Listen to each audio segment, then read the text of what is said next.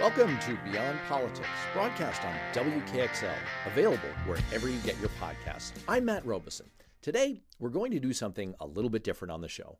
From time to time, I make guest appearances on another outstanding radio program broadcast out of West Virginia with a legendary radio host there named Howard Monroe.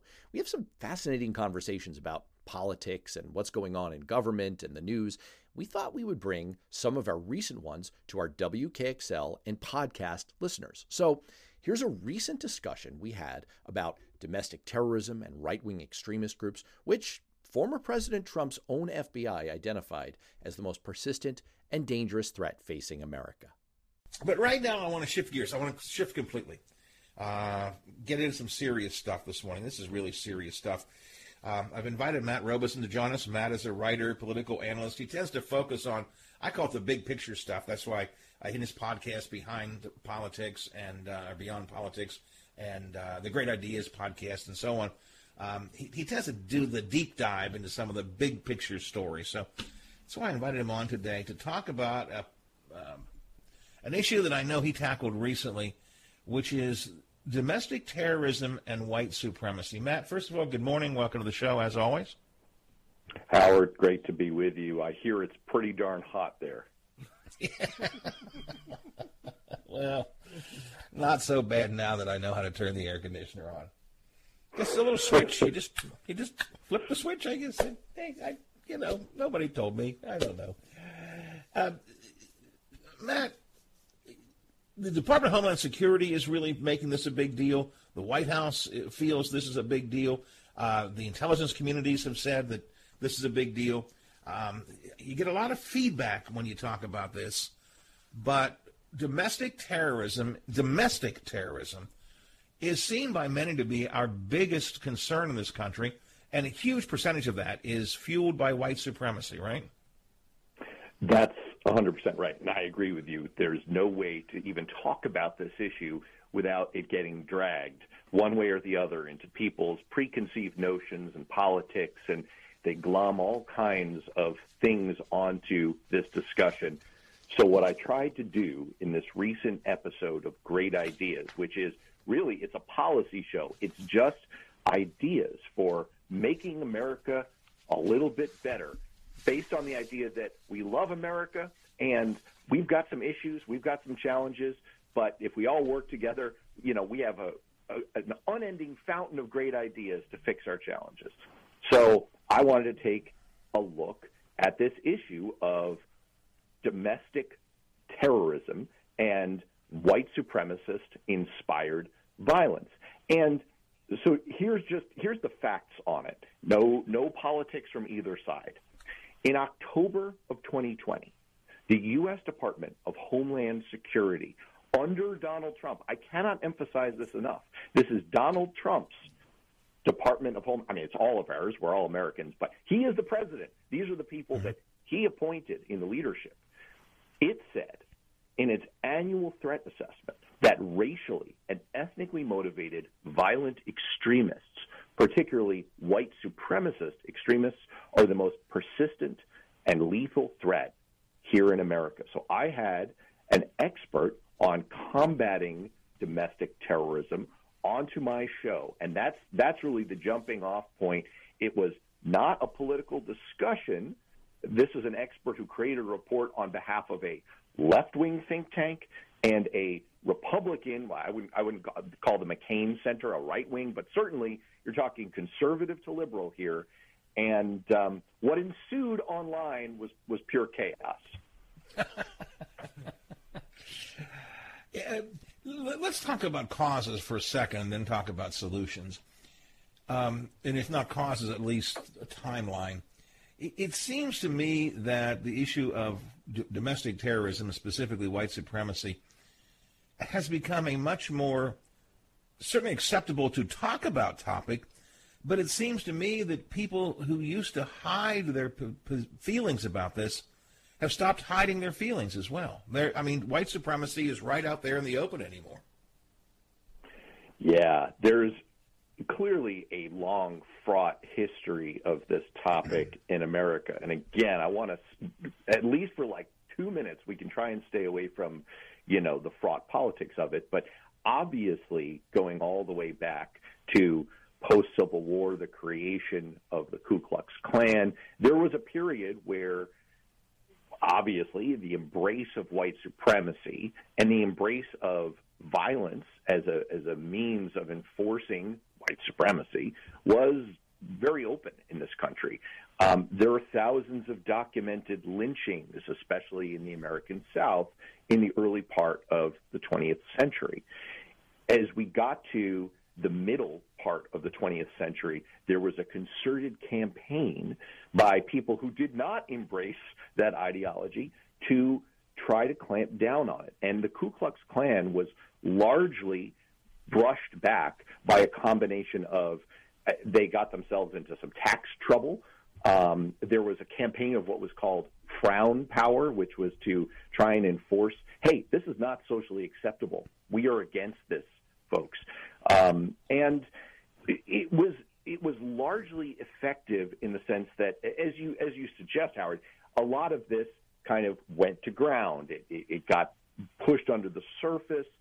It was not so apparent in the ensuing decades. Not that violence ever went away, but as it certainly would not have been the top threat identified by, and again, I'm not making this stuff up, Christopher Wray, the Donald Trump appointed head of the FBI, said in congressional testimony that that's what he's most concerned about is these groups, these right-wing militia groups, often white supremacist groups.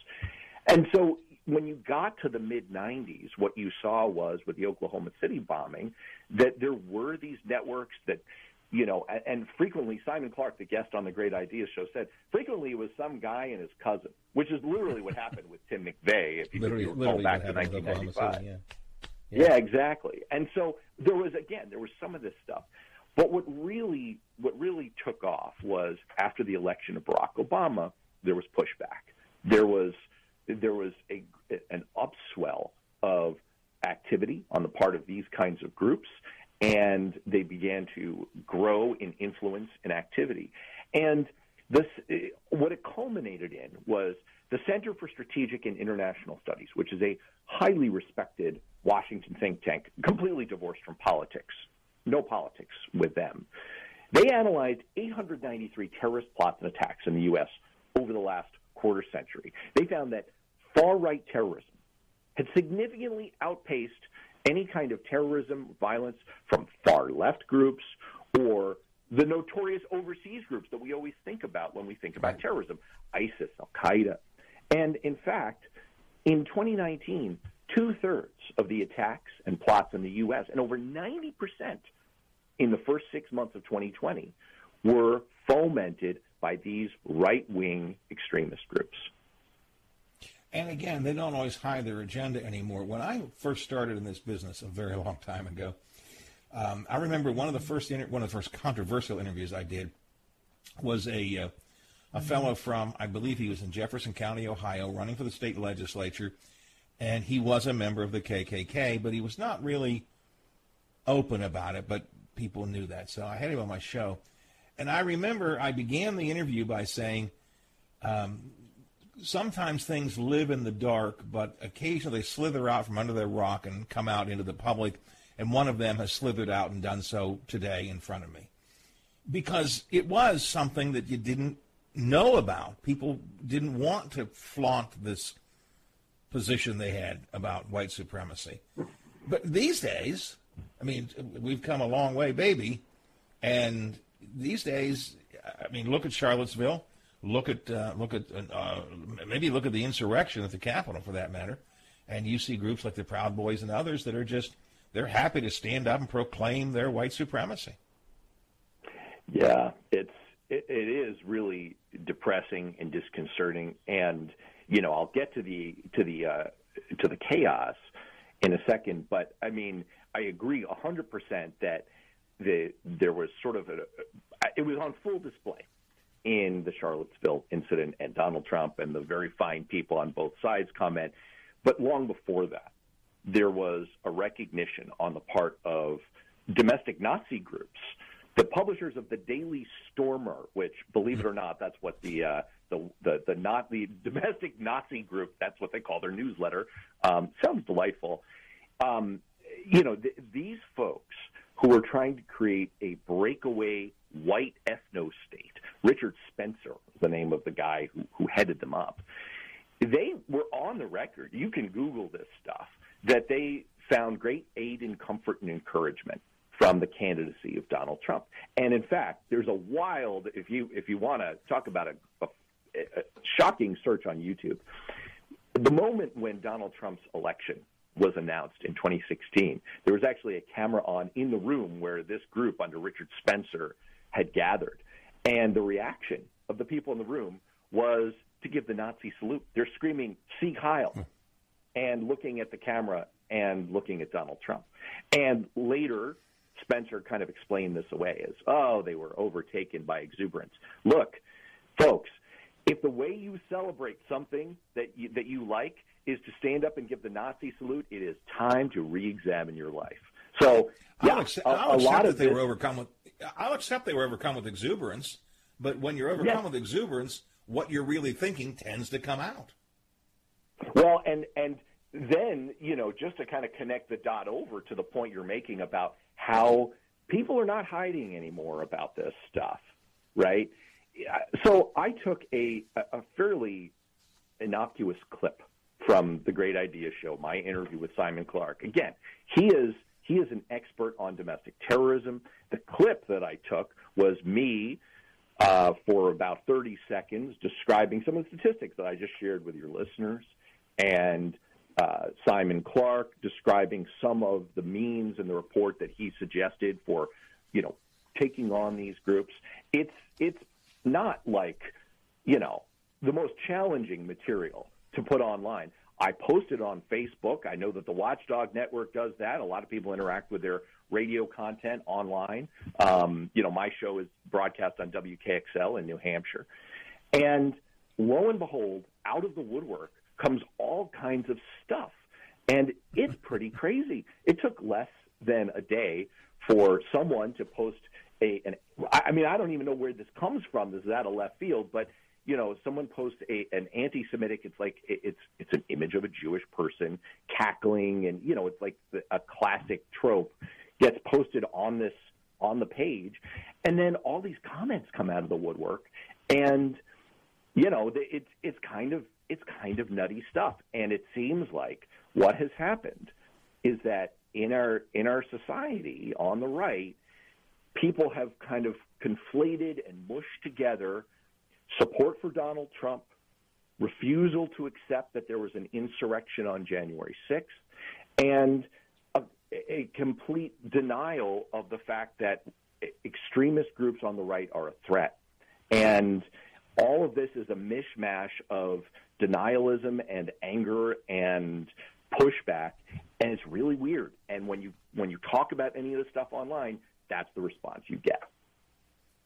Who was it just last week or 2 weeks ago said that the insurrectionists, they were just like tourists? Oh, yes. I remember when I worked on Capitol Hill that all of the tourists would scale the walls on their way in. It was weird. I mean, most of them were spiders. Yeah, I mean, it's bizarre. It's bizarre.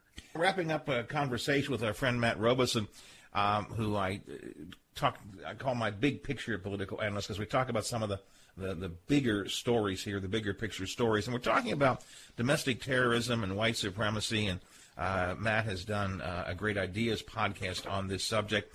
We've identified the problem, looked at the timeline, Matt, but what do we do about it? I mean, it's a growing concern in our country, and biggest concern that many in our government feel we have. What do we do?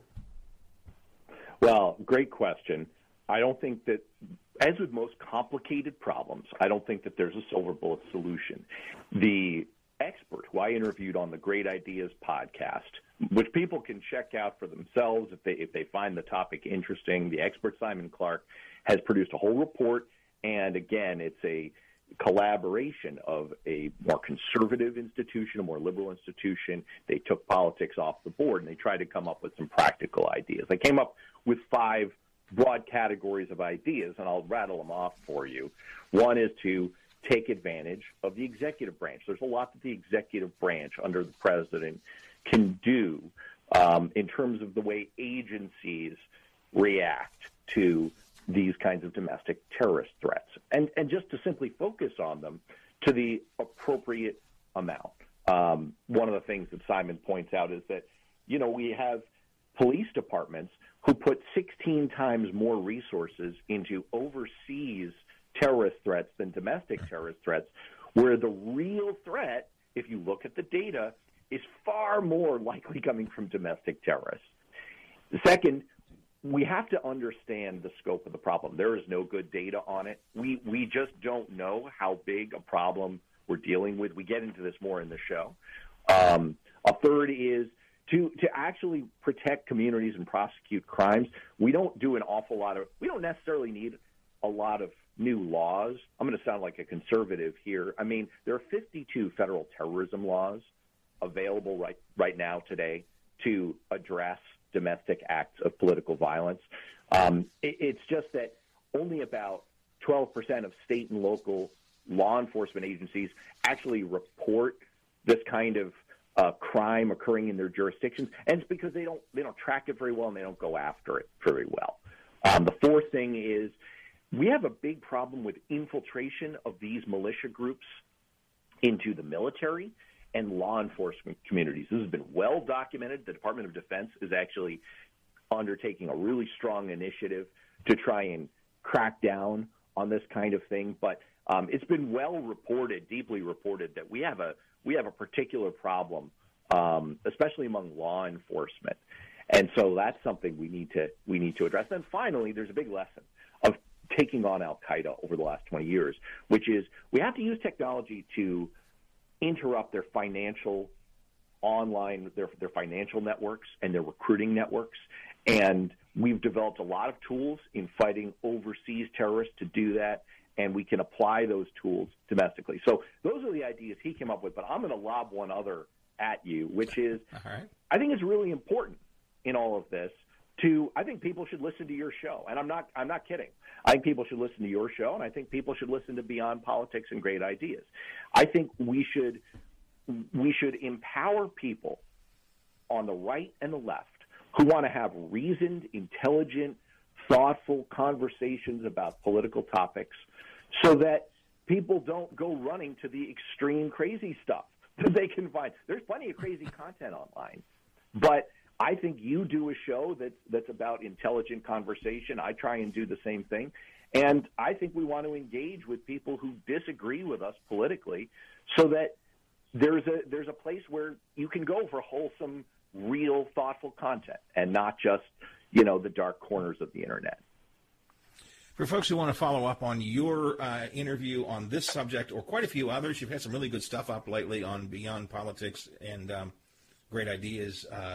You've talked about childcare, and you've talked about content mergers with AT&T and all those kind of things. You've talked about the Capitol insurrection. Some good stuff. People that want to follow it can check you out. The podcasts are on Apple Podcasts, or basically any place where you can find podcasts, you will find them. You'll see Matt online on Twitter if you'd like to check him out there. And Matt, we'll talk again probably soon. There's just a lot of stuff I want to get into with you, and we'll delve into some more subjects as the time goes by. Welcome back to Beyond Politics, broadcast on WKXL, available wherever you get your podcasts. I'm Matt Robeson, and today we're bringing you some conversations that I recently had with a legendary radio host out of West Virginia named Howard Monroe. In my most recent appearance this week as a guest on his show, we talked about the announcement from Senator Joe Manchin that he would oppose the Democrats' big democracy reform bill, the For the People Act, and also that he would continue to oppose reforming the filibuster, meaning that whole initiative is all but dead. As a West Virginia-based radio host, Howard knows Joe Manchin personally and knows his politics maybe better than anyone. So we had a really interesting conversation about that. And then we got into the whole Fauci lied controversy that really isn't that controversial, the COVID lab leak theory, and the way misinformation and conspiracy theories are handled by the media in general. Hope you enjoy that conversation.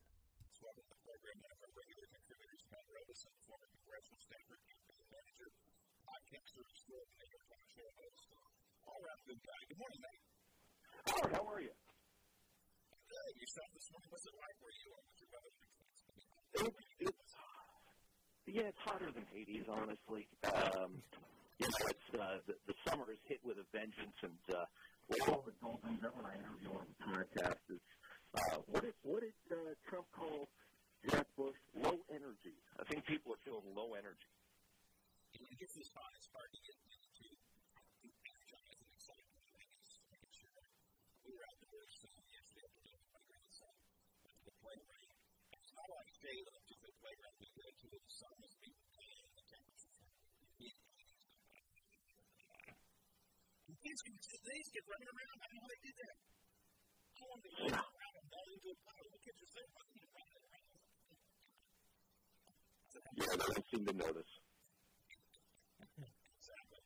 I want to talk about COVID, but before I do this real quick, what are you hearing? What are you talking about in your talk show? What kind of reflections are you getting about the latest in Joe Manchin, where he says he's not going to vote for the people, he's not going to vote for the People Act, and reaffirms that he will not vote for the next filibuster. Getting a lot of press there. You guys talking about that much? You know, we are definitely talking about it. I mean, it's interesting. I host a panel discussion show where we actually try and have a constructive conversation among Republicans and Democrats. It usually goes pretty well. I don't think people are as interested in constructive conversation as they claim to be.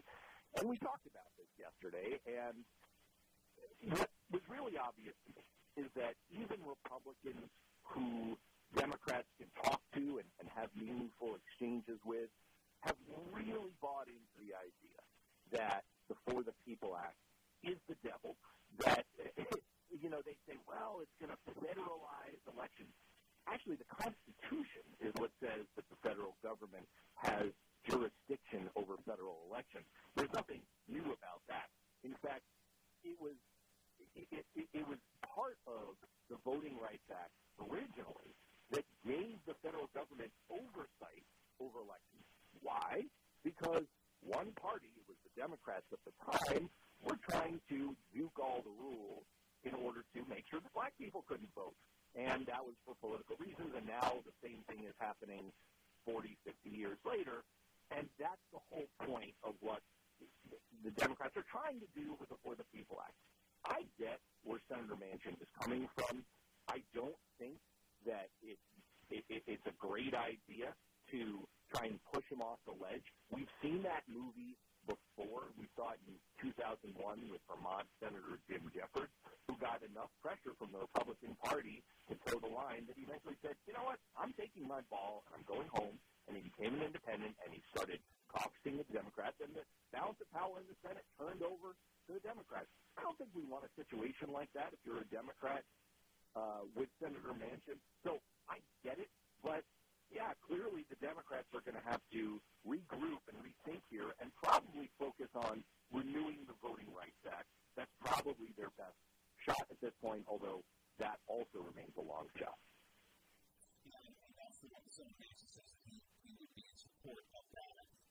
It's interesting. He feels it's bipartisan. I think there's only one Republican who signed on, but somehow he sees that as bipartisan as opposed to the For the People Act. I was on with Michael Harrison on the Publishing Congress magazine yesterday on his weekly news review program. And I was pointing out, one thing about Senator Manchin, which I think people outside the area have to understand, is when he was governor, when Joe Manchin was governor, his hallmark was pulling people into a room, essentially opening the door and saying, we're not getting out of here until you agree on something. And that's the way he worked when he was governor. And it worked, but that was 15 years ago. Times have changed. They've changed a lot. I don't know that Manchin has got his head around the fact that the times have changed. That system just doesn't work anymore. I think he truly believes in bipartisanship, nonpartisanship, whatever phrase you want to use. I'm not sure how findable that is in this day and age. I agree, although I also And look, I'm not trying to dunk on my friends who still work in Congress. I've interviewed a number of them, including on the Beyond Politics podcast. We interviewed the author of the For the People Act, the congressman. He's a Maryland congressman who wrote the darn bill. And we get where these folks are coming from. We believe in the bulk of the bill on that show. But I will say that Democrats have not done themselves a ton of favors. I know that voting is a very complicated topic. There's a lot that they wanted to do. But what they sort of did here is they were a little bit starved, being out of power for so many years, not having the majority in at least one chamber of Congress for so many years. And so when they showed up for the all-you-can-eat buffet, they took everything that was available and they put it all on their plate, kind of like Bluto from Animal House. And that made for a big, fat target for Republicans to attack. If you break down what is in the bill, piece by piece, what you find is Americans in polling strongly support all the pieces. But when you put the whole package together, it's very easy to demagogue. It's very easy to criticize. And, I would just, the final thing I'll say on this is that I would draw a direct connection between this issue and the other big things going on in the news. Like, for example, the lab leak theory, the Fauci lies thing. What you see over and over again is that people, Democrats essentially, have this tendency to give big, long, complicated explanations, big, long, complicated solutions. And in politics, the simpler explanation is usually the one that wins. And that's what we're seeing here. I would agree completely with the last statement. That last statement is something that's bothered me for years. Democrats just don't understand. The Republican Party all across the country, over the last couple of decades, has really learned how to make a message resonate simply and easily. Now, their bills are just complicated. I mean, if you look across the country at some of these election reform bills, Texas, Georgia, also, they're complicated bills with a whole lot of moving parts, but they're able to make it digestible. And that's something they learned. I would agree that Democrats have not done a very good job of that. Which then makes it seem too wonky and too complicated and too close. Let's shift gears here at 9:20 in the morning on the Washington Morning Show with Matt Robeson here. Matt, let's shift gears to something you mentioned, though, which is this whole COVID-19 leak from the Wuhan lab. That was a story that got some traction at the very beginning of COVID. It was kind of shot down, and it's begun to slowly resurface a little bit. President Biden wants to further look at it as the report. Republicans have jumped on it, as you point out. There's some ways that way Dr. Fauci for they've seen this as a good wedge issue. I know you talked to one of the key COVID reports of the New York Times recently on Great Ideas Podcast. What does he say about this, and what are you hearing and assessing based on all the research you're doing on this COVID-19 leak from the lab, as to humans, whatever? Yeah, it was a great episode. We were in the Beyond Politics podcast. I urge people to check it out. To my knowledge, Donald G. McNeil Jr. was the lead COVID reporter for the New York Times for most of 2020. Your listener probably heard him if you listened to The Daily, the New York Times podcast, or read his coverage. His stories were averaging 7 million readers that they could track online per story. He is one of the most thoughtful, clear reporters, thinkers on explaining the science of what is going on with COVID. And so we asked him. We pulled him onto the show. And to my knowledge, this is his first audio appearance that he's done since he left the New York Times. And on May 17th, he wrote an article on Medium which you can look up. It's called How I Learned to Stop Worrying and Love the Lab Leak Theory.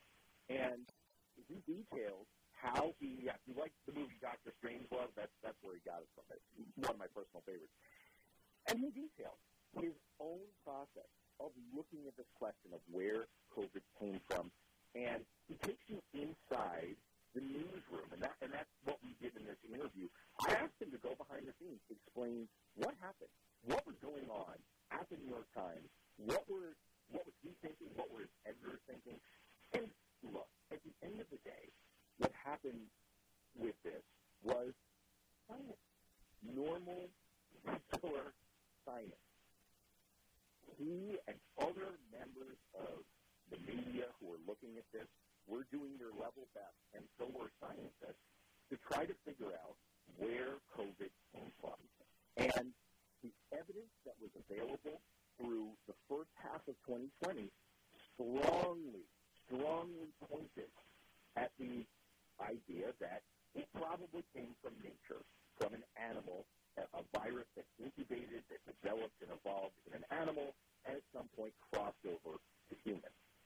And so there's been this kind of crazy right-wing pushback to the idea now that scientists think, you know what, it's a little bit more possible.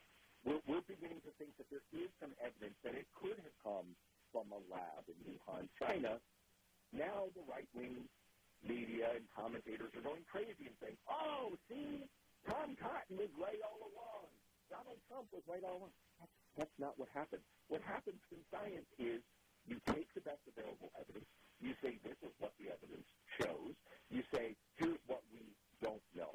And then new evidence emerges. New facts emerge. You study things. You learn things.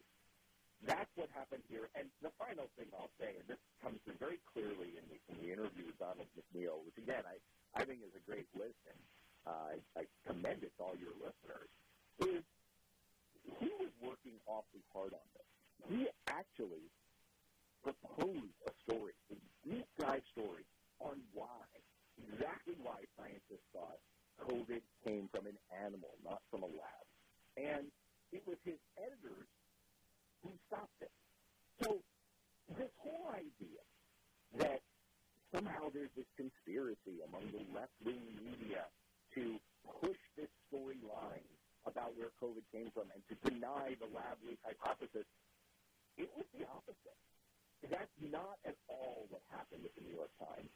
So, yeah, I mean, this has been, that and the Fauci Live episode has been, you know, again, like we were saying before, it's so much easier to make vague charges, to kind of throw random chaff out into the wind, and to muddy the water in people's minds.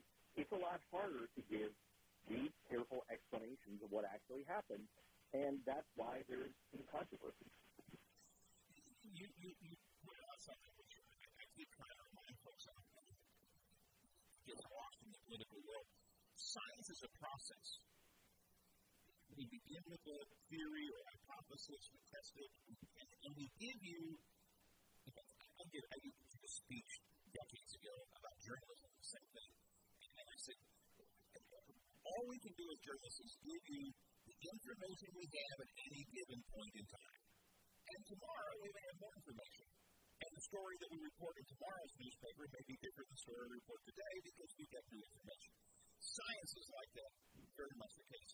Fauci, in particular, has been the subject of ridicule and criticism really since COVID began because he has, as new information has become available, he has adjusted some of the things he has said.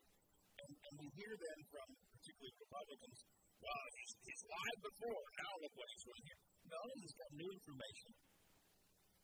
As we get new information, we reassess and maybe offer different suggestions. And that's been the case, really, with a lot of this whole COVID thing, is that it was, I think we forget that it was called the novel coronavirus when it came out. It's brand new. We were all learning together. Scientists were learning together. as you learn, you adapt. And I think Fauci in particular is being the subject of a lot of criticism because as time went by, he has adapted.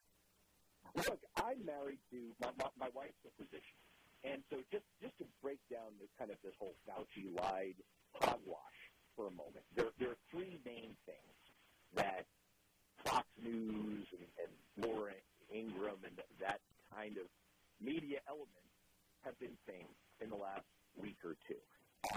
Let's just take one of them. Let's take masks for a second. They point to this email that it was an exchange with Fauci, and he said, well, we don't know. This is an email from February 5th, 2020.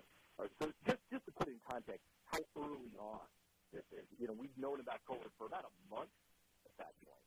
And so when the former Secretary of Health and Human Services, Sylvia Burwell is her name, emailed a question about masks, he said to her, look, what we think is that masks are good for infected people because if they sneeze, it prevents the droplets from their mouth from reaching you. We don't think they provide that much protection for people who are not infected because it's not going to prevent the droplets, the microscopic virus particles from penetrating the mask and getting into your airways and getting you sick. Well, like I said, my wife's a doctor, and she had to provide medical guidance to people throughout, and especially during this time frame. I clearly remember in around this time frame us having the conversation about masks and asking her, hey, we're still going to the grocery store. Should we be wearing masks? And she said, look, the exact same thing that Dr. Fauci said. Here's what we know. We think that it doesn't protect people that much. Now, look, we also know that behind the scenes, Dr. Fauci was well aware of the fact that we had a mask shortage. Why did we have a mask shortage? Because we didn't prepare, because the Trump administration had actually cut back on all of the steps that we would take for a global pandemic possibility. Nobody knew a pandemic was coming, other than the last three presidents. Yeah, other than the last three presidents, that's right. No way we could have foreseen this. And so, anyway, the upshot of all of it is, yes, that was the best available science at the time. Now, look, Dr. Fauci was trying to also prevent a run on masks because you remember that in New York City, frontline responders were wearing garbage bags to protect themselves as personal protective equipment, right? And so, he said that. He said, look, I was putting my thumb on the scale. This is what the science said, and I was trying to prevent people from running out and getting masks that were so desperately needed by the most at-risk people in our society, who are the frontline medical workers. But that's not some crazy lying conspiracy. But how much time did I just take to give that explanation, right? A solid 3 or 4 minutes there. It's so much easier for Laura Ingraham to say, well, what did Fauci know? Why did he change his mind? I'm just asking questions. And in one sentence there, I probably just muddied the waters in the minds of all of our listeners. Unfortunately, conspiracies are easier to believe than the reality that we don't know everything, right? I mean, conspiracies are easy to believe. Fauci knew all of this and just didn't tell us he was doing it for. Although I must admit, I never fully understood what they think the motivation of Dr. Fauci is. Fauci did it for some nefarious reason, purposely misleading us, purposely hiding facts and so on. And that's easier to believe, I guess, than the truth, which takes, instead of one sentence, takes three. And that's sadly the world we're living in today. It's the world we're living in today. Well, connected to one more thought, one more recent show that I did, on Beyond Politics, we had, I would say he's the country's leading expert on analyzing UFO videos. And we actually did it both as a video, you can find it on YouTube if you search for Beyond Politics, and we did it as a podcast. And we looked at the videos that the Department of Defense have released on UFO sightings, and we broke them down, and we looked at them. And at the end of the show, we talked a little bit about the fact that what talked with this guy, his name is Nick West, is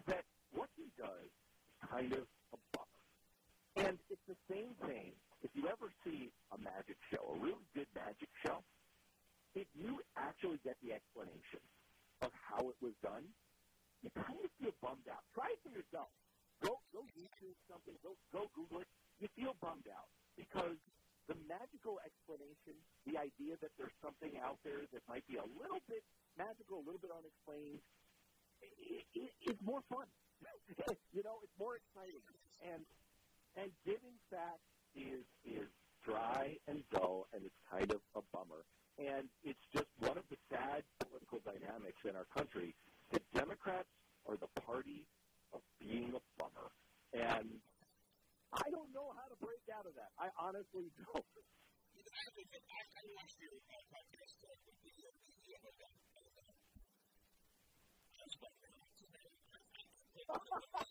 I keep hoping when the Pentagon releases this report this month that Zork is going to be the one to present. See, that's what I think. I think they've got Zork in the background. And when the time comes to have a press conference, this big, tall, green guy's going to come out from LA and Zork. And that watching that podcast has destroyed my whole plan. All my ideas went up. Wouldn't that be fun? And by the way, politically, I think things have gotten so bad in our politics, taking it full circle back to Joe Manchin and his continuing belief in a vision of bipartisanship that maybe never was and probably never will be again. I mean, what would unite us? Okay, well, let's look at history. What united us in the past? Basically, fighting the Nazis. So, I mean, maybe Zork wouldn't come out as part of the press conference. Maybe it would be like, all right, look, people, we're living in Independence Day here, and the aliens are here, and we've got to all fight them. And so Mitch McConnell and Joe Biden are going to team up, and we're all going to war with the aliens. That's maybe the one thing that could bring us back together as a country. I'm kind of joking, but I'm actually kind of serious. There is so little that unites us in common purpose. And I think when people express, look, 33% of the public, according to Gallup polling, believes that UFO sightings are probably alien spacecraft. And I don't dismiss these people. I do not hand wave them away. I am very respectful of their views because I think in part what they're expressing when they say that is a hopefulness, is a wish for something outside ourselves and maybe something that would draw people together and give us a sense of, something outside our humdrum and pretty awful politics. I wish I could concur with you, but you know what? I'm afraid that if Zork were to come out, Mitch McConnell would say, I think he's part of the Fauci conspiracy. We can't do anything with this guy. Well, it depends. Does he believe in big government solutions? I mean, it is true that if Joe Biden said, look, the alien spacecraft are landing and we've got to all come together. Otherwise we're going to end up as food, for example. Mitch McConnell would probably come out and give a speech opposing Joe Biden's big government socialist solutions to fight the aliens and say that probably the private sector could figure it all out. It's just another example of critical space theory. That's right. This has been a problem since the founding of the country, right? This has all been, we're all conspiracy. I got to move on. Beyond Politics, I encourage people to get great ideas, good podcast too, but the conversation we've had today is on your Beyond Politics podcast, which the people can find on Apple Podcasts. I always mention that in particular, but basically anywhere you find your podcast, you'll find Beyond Politics. You'll find the Great Ideas podcast. Always some fun stuff on there. It's really some interesting things as well. And I appreciate, as always, your time today, sir. Well, that's going to do it for that show that I recorded with Howard Monroe on the Watchdog Radio Network out of West Virginia.